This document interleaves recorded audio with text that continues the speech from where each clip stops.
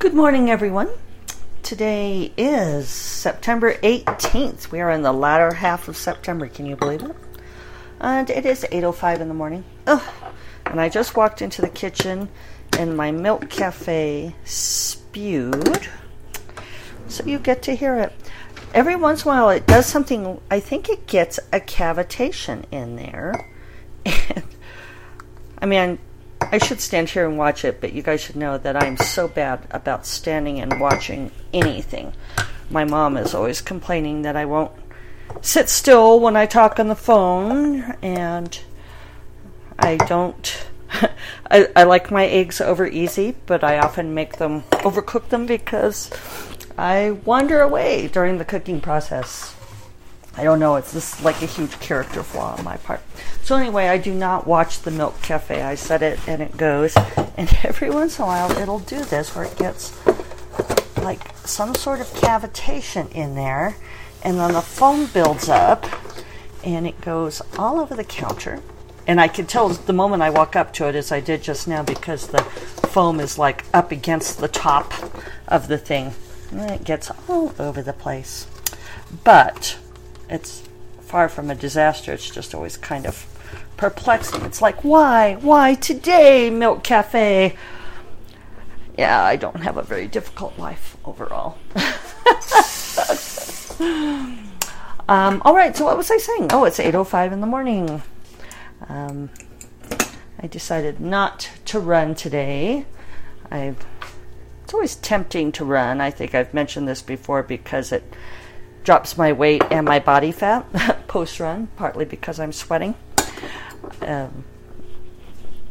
Which is always, I don't know, being a numbers geek, I like putting lower numbers into my charts, but I sometimes think it's better for me to run every other day. Most of the the exercise gurus, the real runners, the people who actually know what they're doing, recommend training every other day.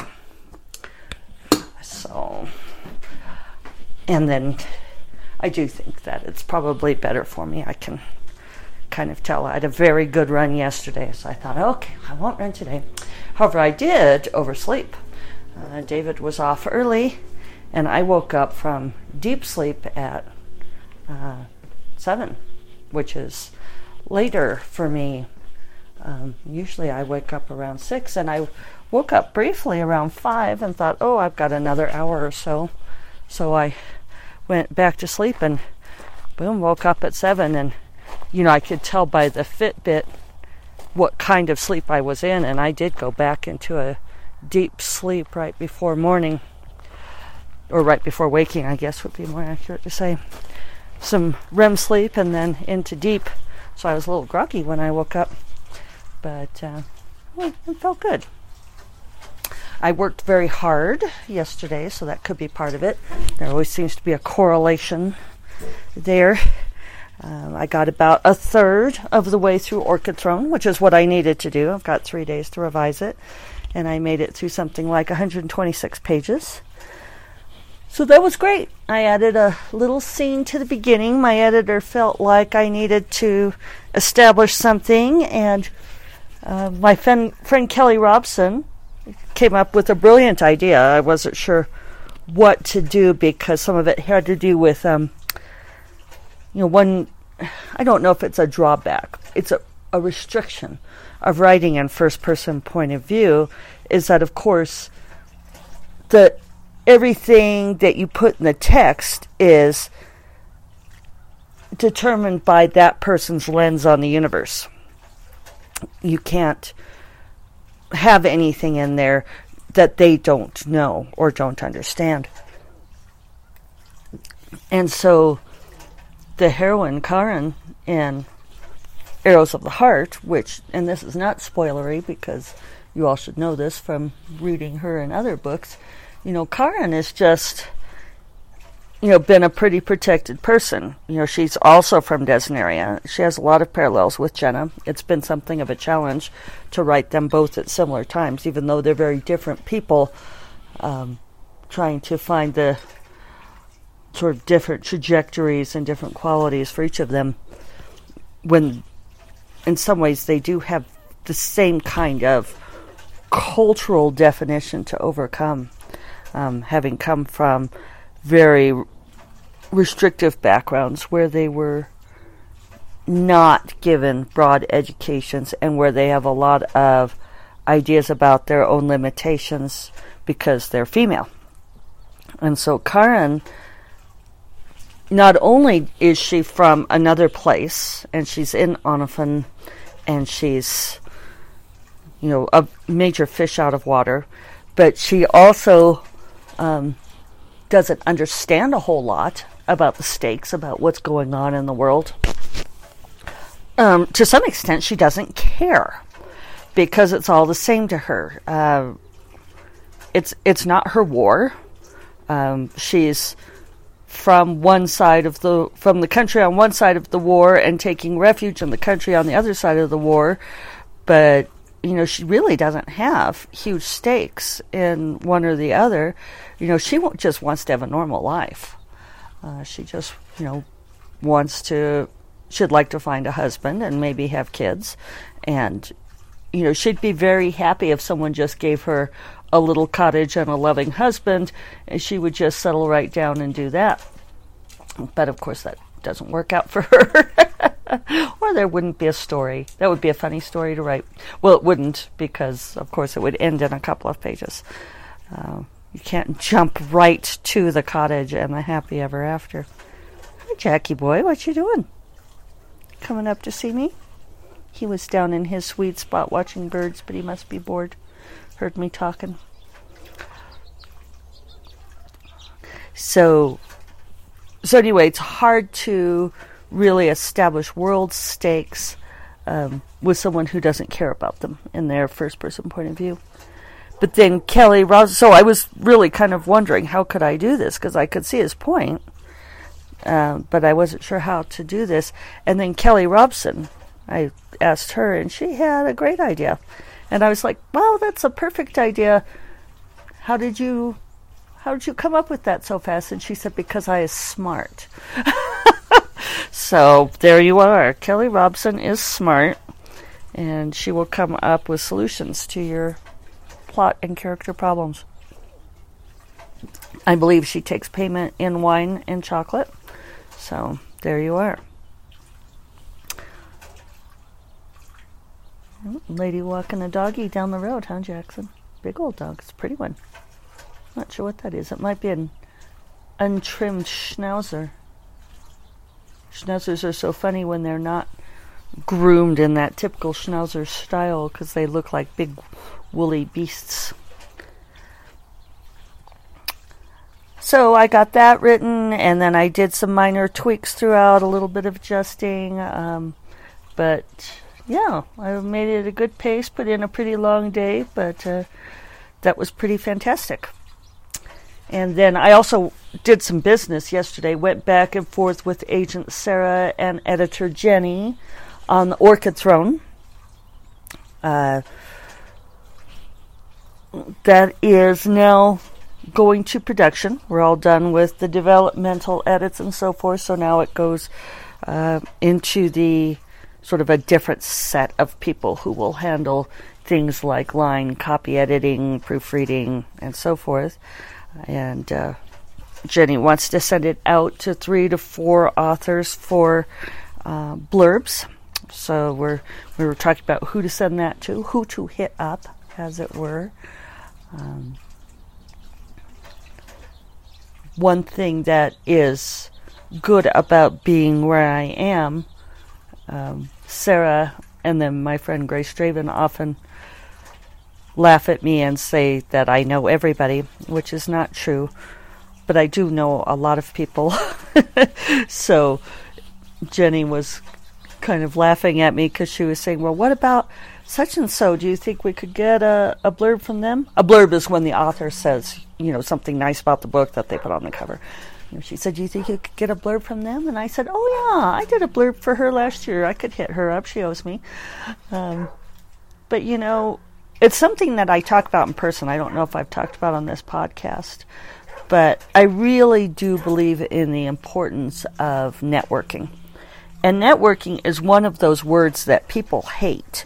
And frankly, I hate it too.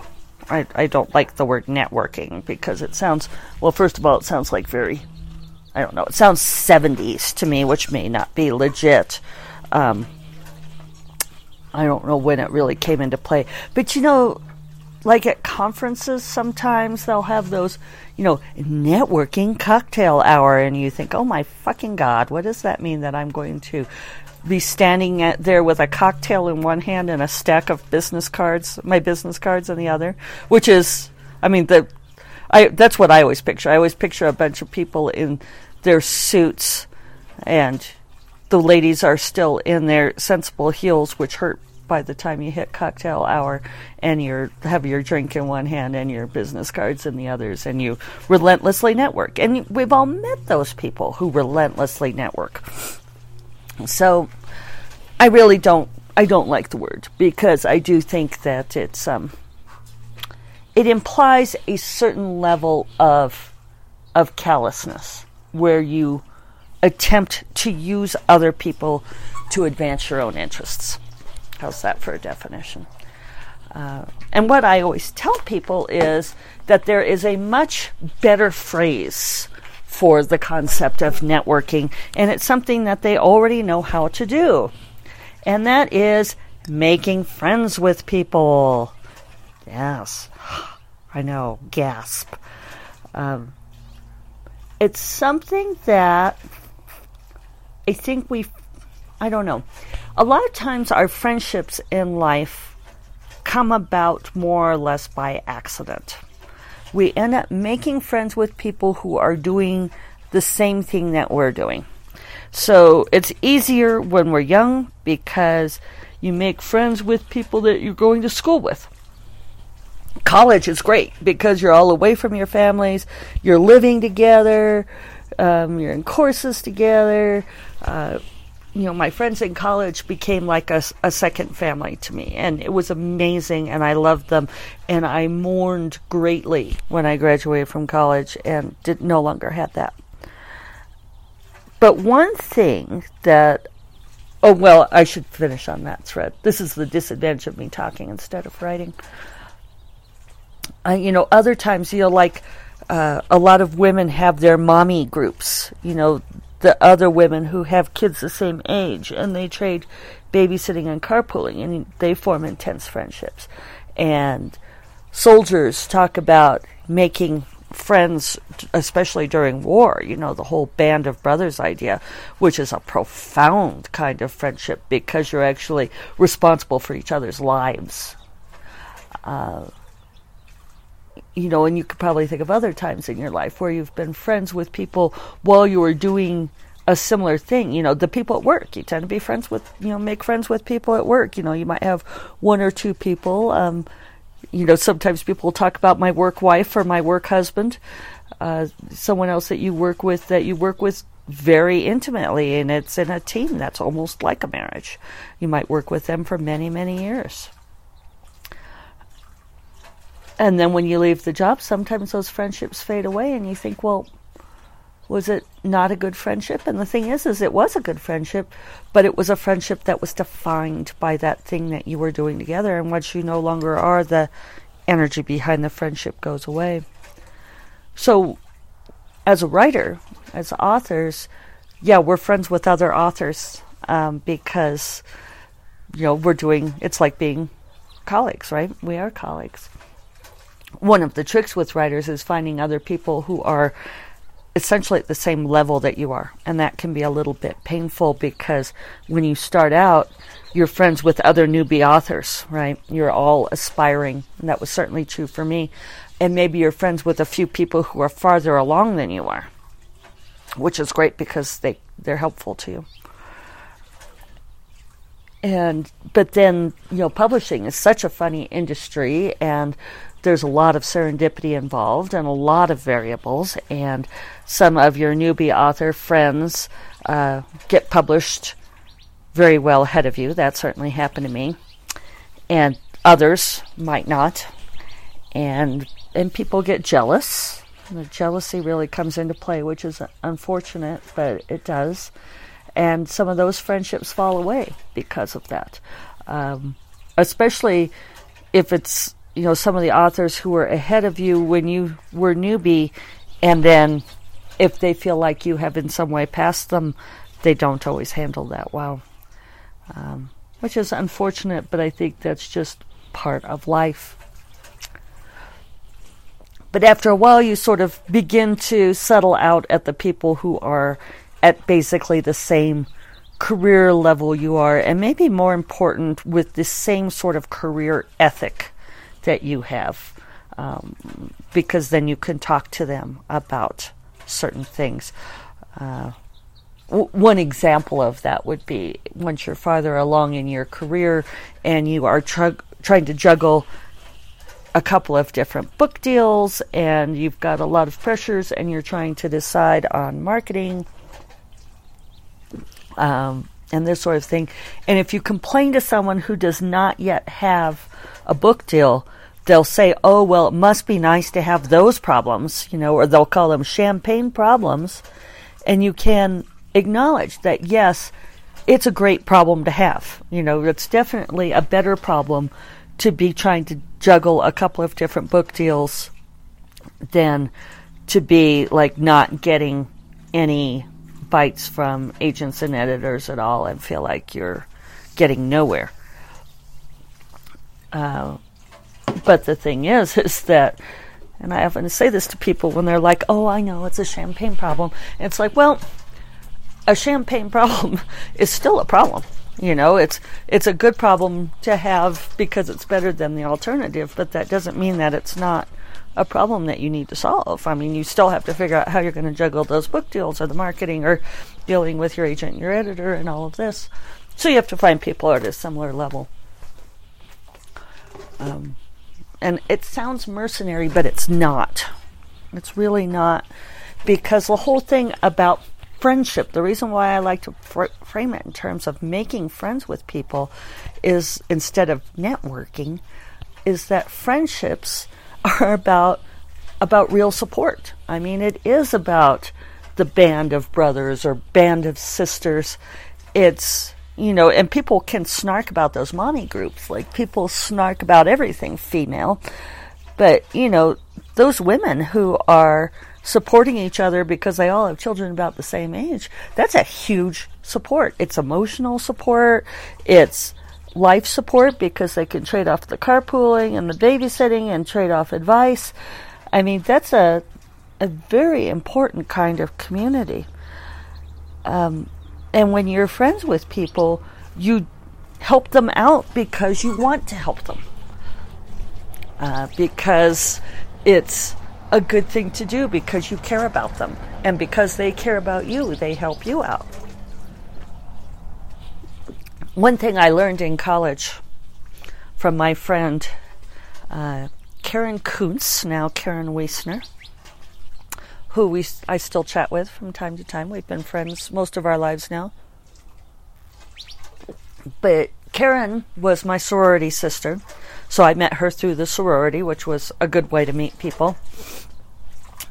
And we were in a class together, and Karen said, that one guy in class always says very interesting things. Let's go make friends with him. Let's go invite him to have pizza with us after class. And I was totally taken aback by that. And Karen comes from a very higher social level family, I guess you could say, in Memphis. And this was just something that she had learned, or second nature to her, to be, I guess, can you be second nature about something very deliberate? She certainly had acquired the skill where you pick out people who seem interesting to you, and then you make friends with them. And you do it by going up to them and saying, I thought this thing you said was very interesting, and would you like to go have lunch and talk about it? Which is exactly what we did. And that guy Steve was my friend for many, many years. And he was a very interesting person. And even though he was kind of surprised by these two women coming up to him and saying, hey, you want to have pizza with us? He he liked it, and we ended up having a great time. And it was never a romantic or sexual thing between us, because it was really just friendship. It was a sharing of ideas. So that's one thing that I joke about it sometimes, where I say, oh yeah, I read this person's books and I stalked her and made her be my friend. But that's essentially what it is. And I shouldn't use the word stalk, because that has a much graver meaning than I'm using it there. But, it's like you make contact with them. You find out their email, or you find them on social media, and you say, hey, I loved your books and I think you're an interesting person. Want to be my friend? Only you do it a little bit more subtly than that. That would be I should write that down. That would be a good workshop for a conference, wouldn't it? So I think I will write that down. And on that note, I'll wrap it up and dive back into revisions of Arrows of the Heart. And thank you all for sharing my first cup of London fog with me. And I hope you all have a wonderful day. Take care. Bye-bye.